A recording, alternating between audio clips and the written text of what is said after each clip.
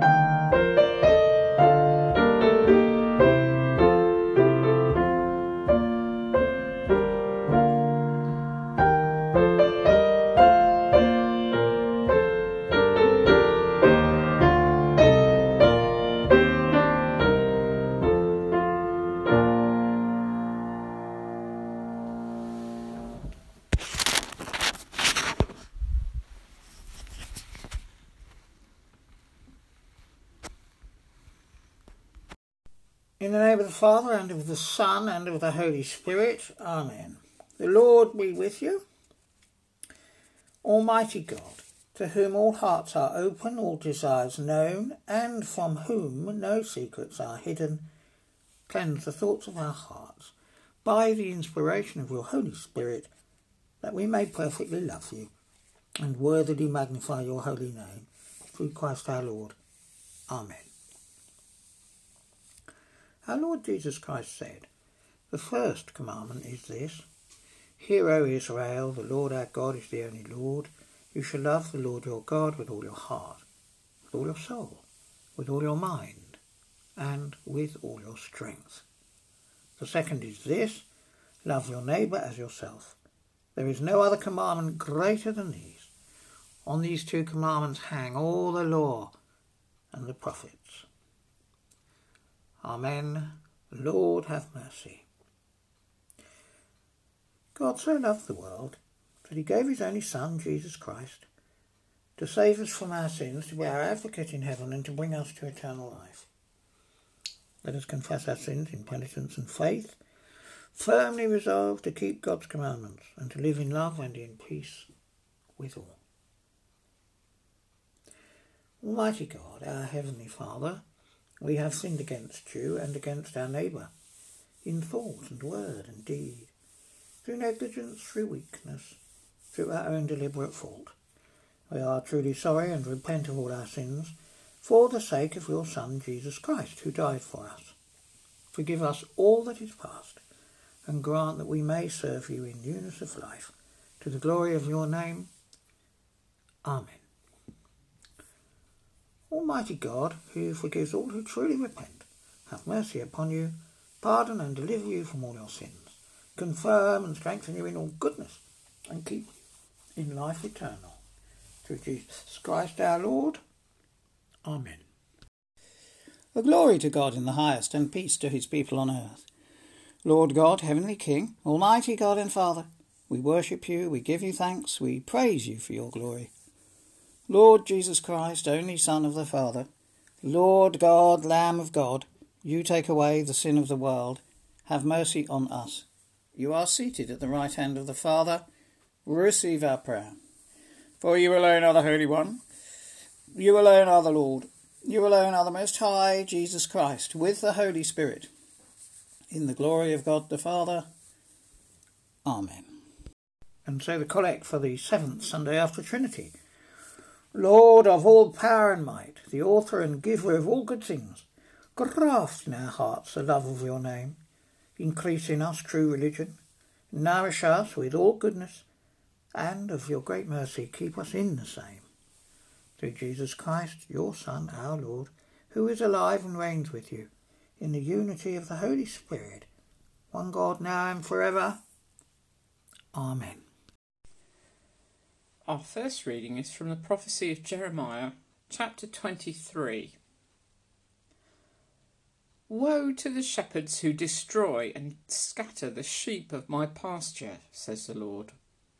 Therefore, says the Lord, God of Israel, concerning the shepherds who shepherd my people, it is you who have scattered my flock and have driven them away, and have not attended to them. So I will attend to you for your evil doings, says the Lord. Then I myself will gather the remnant of my flock out of all the lands where I have driven them, and I will bring them back to their fold, and they shall be fruitful and multiply. I will raise up shepherds over them who will shepherd them, and they shall not fear any longer, or be dismayed, nor shall any be missing, says the Lord.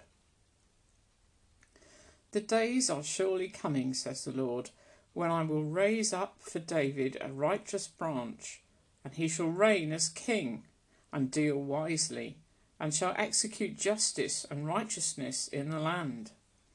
In his days Judah will be saved, and Israel will live in safety.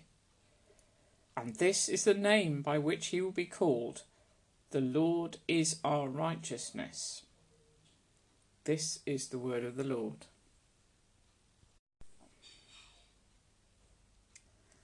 The second reading is taken from the letter of Paul to the Ephesians, chapter 2.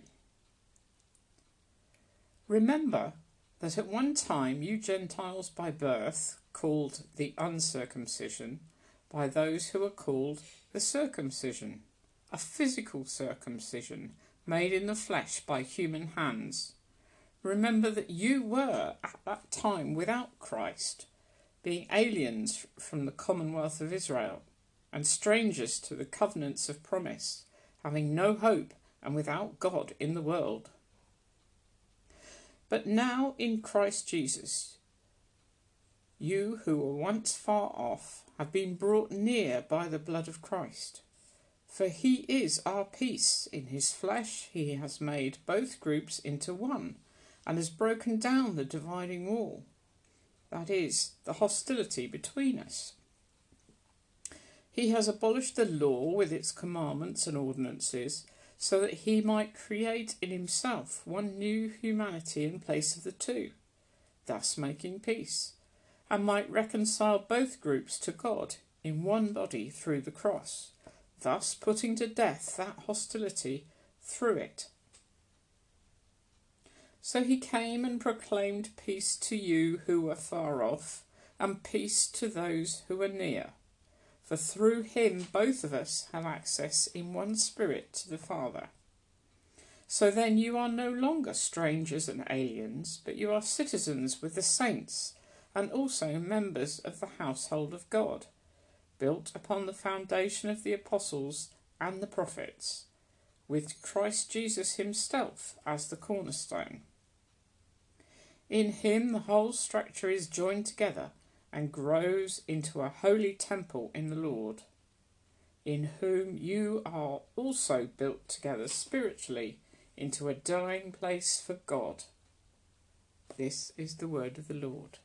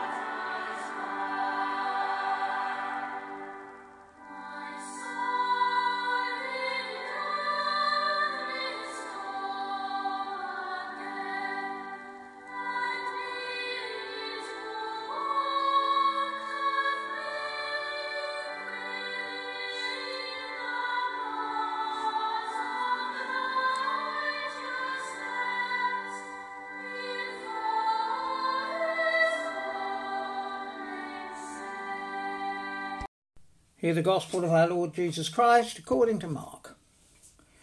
The apostles gathered around Jesus and told him all that they had done and taught.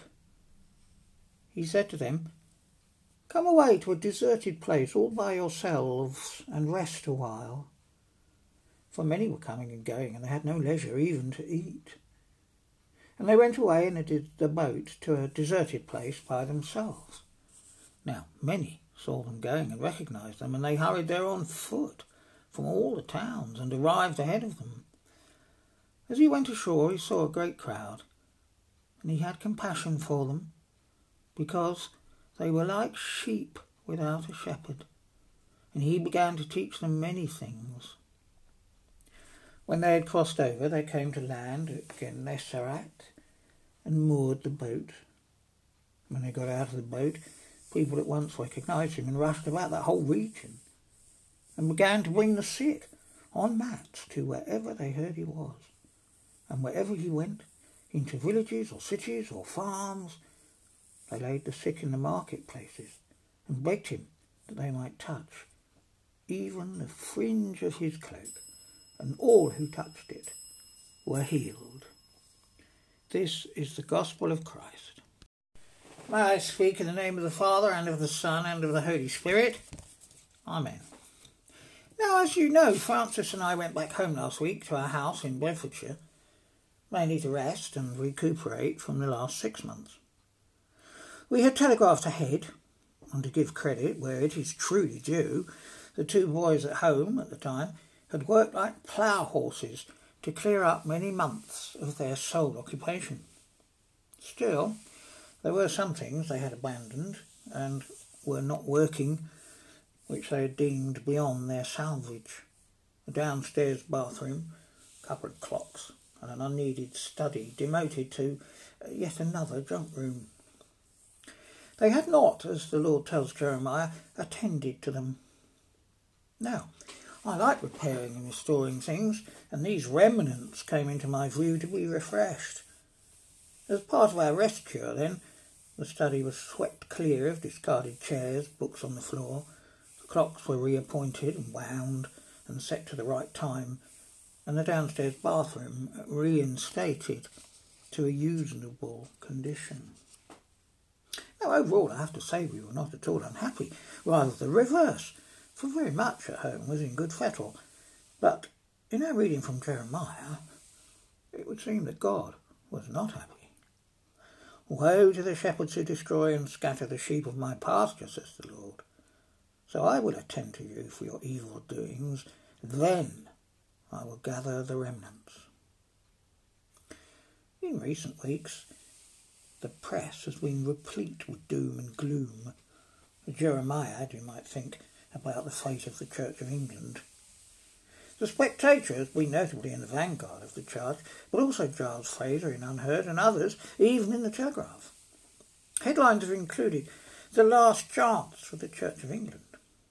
Much of this is not new, not simply a pandemic effect, but it has been brewing for years.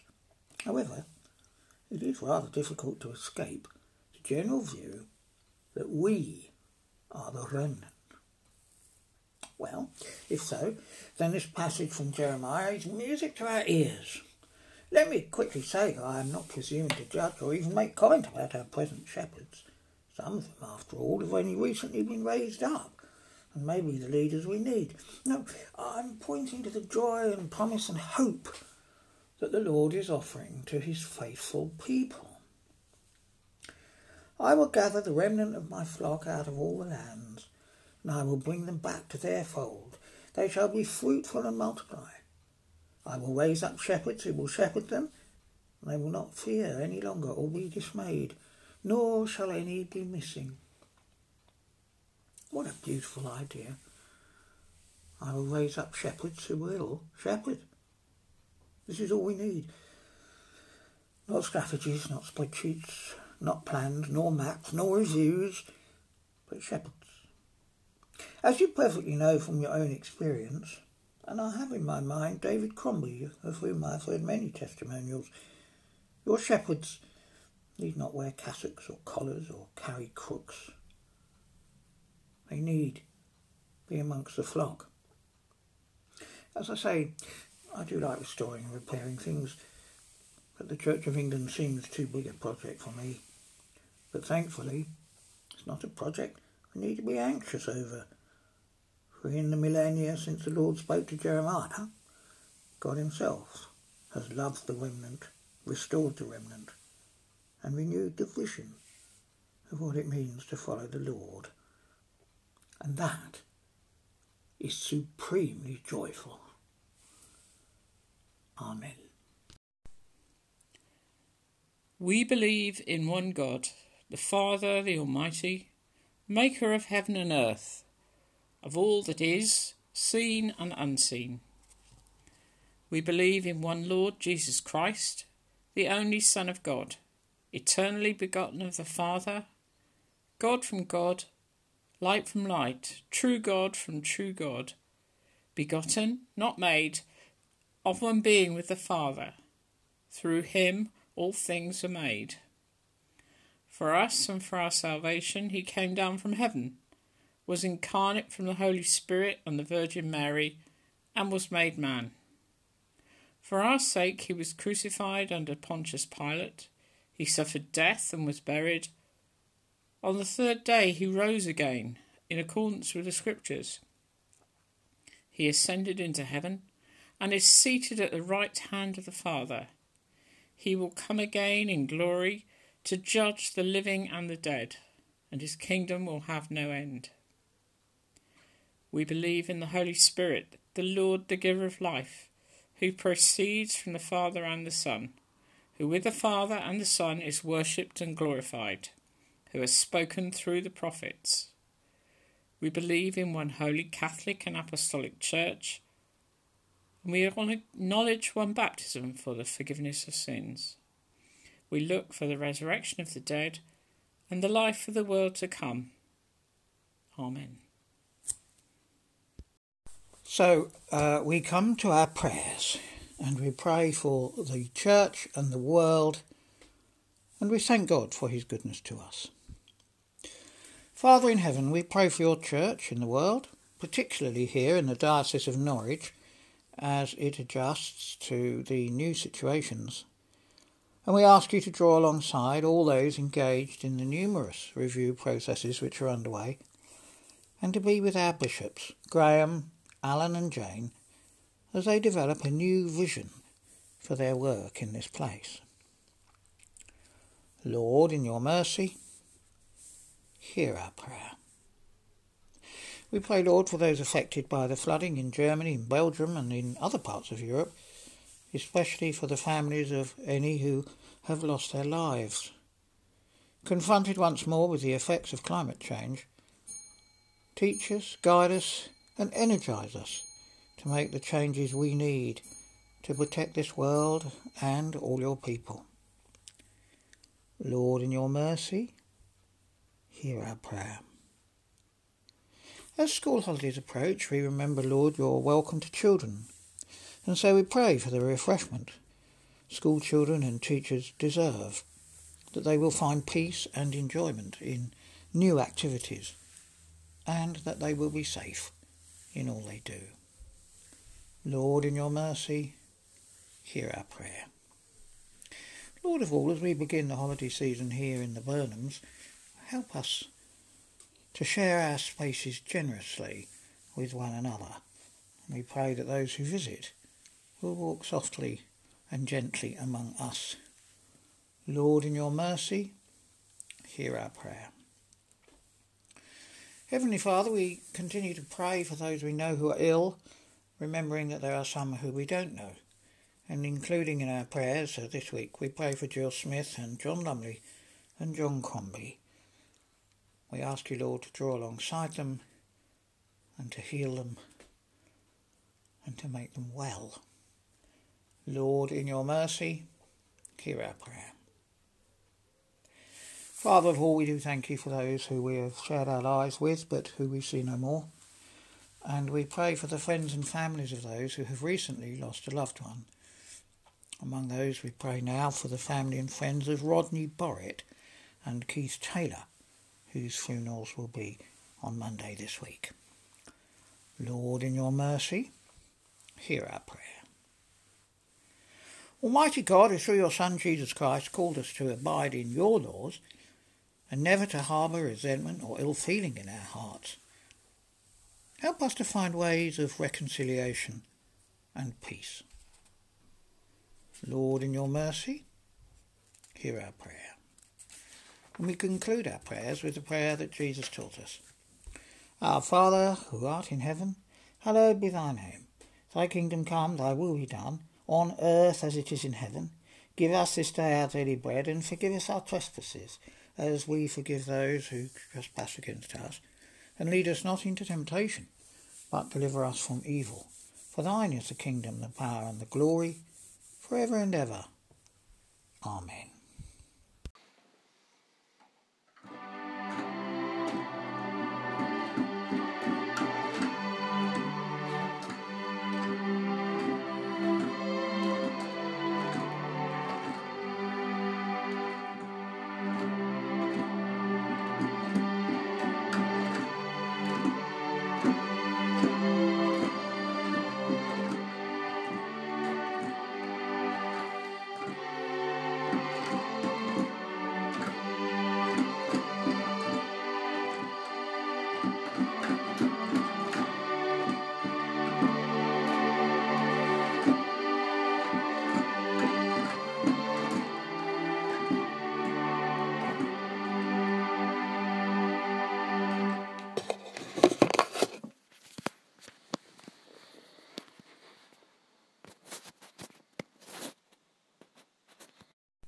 May the peace of God, which passes all understanding, keep your hearts and your minds in the knowledge and love of God and of his Son, our Saviour, Jesus Christ, our Lord.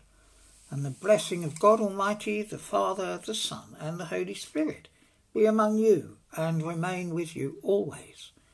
Amen.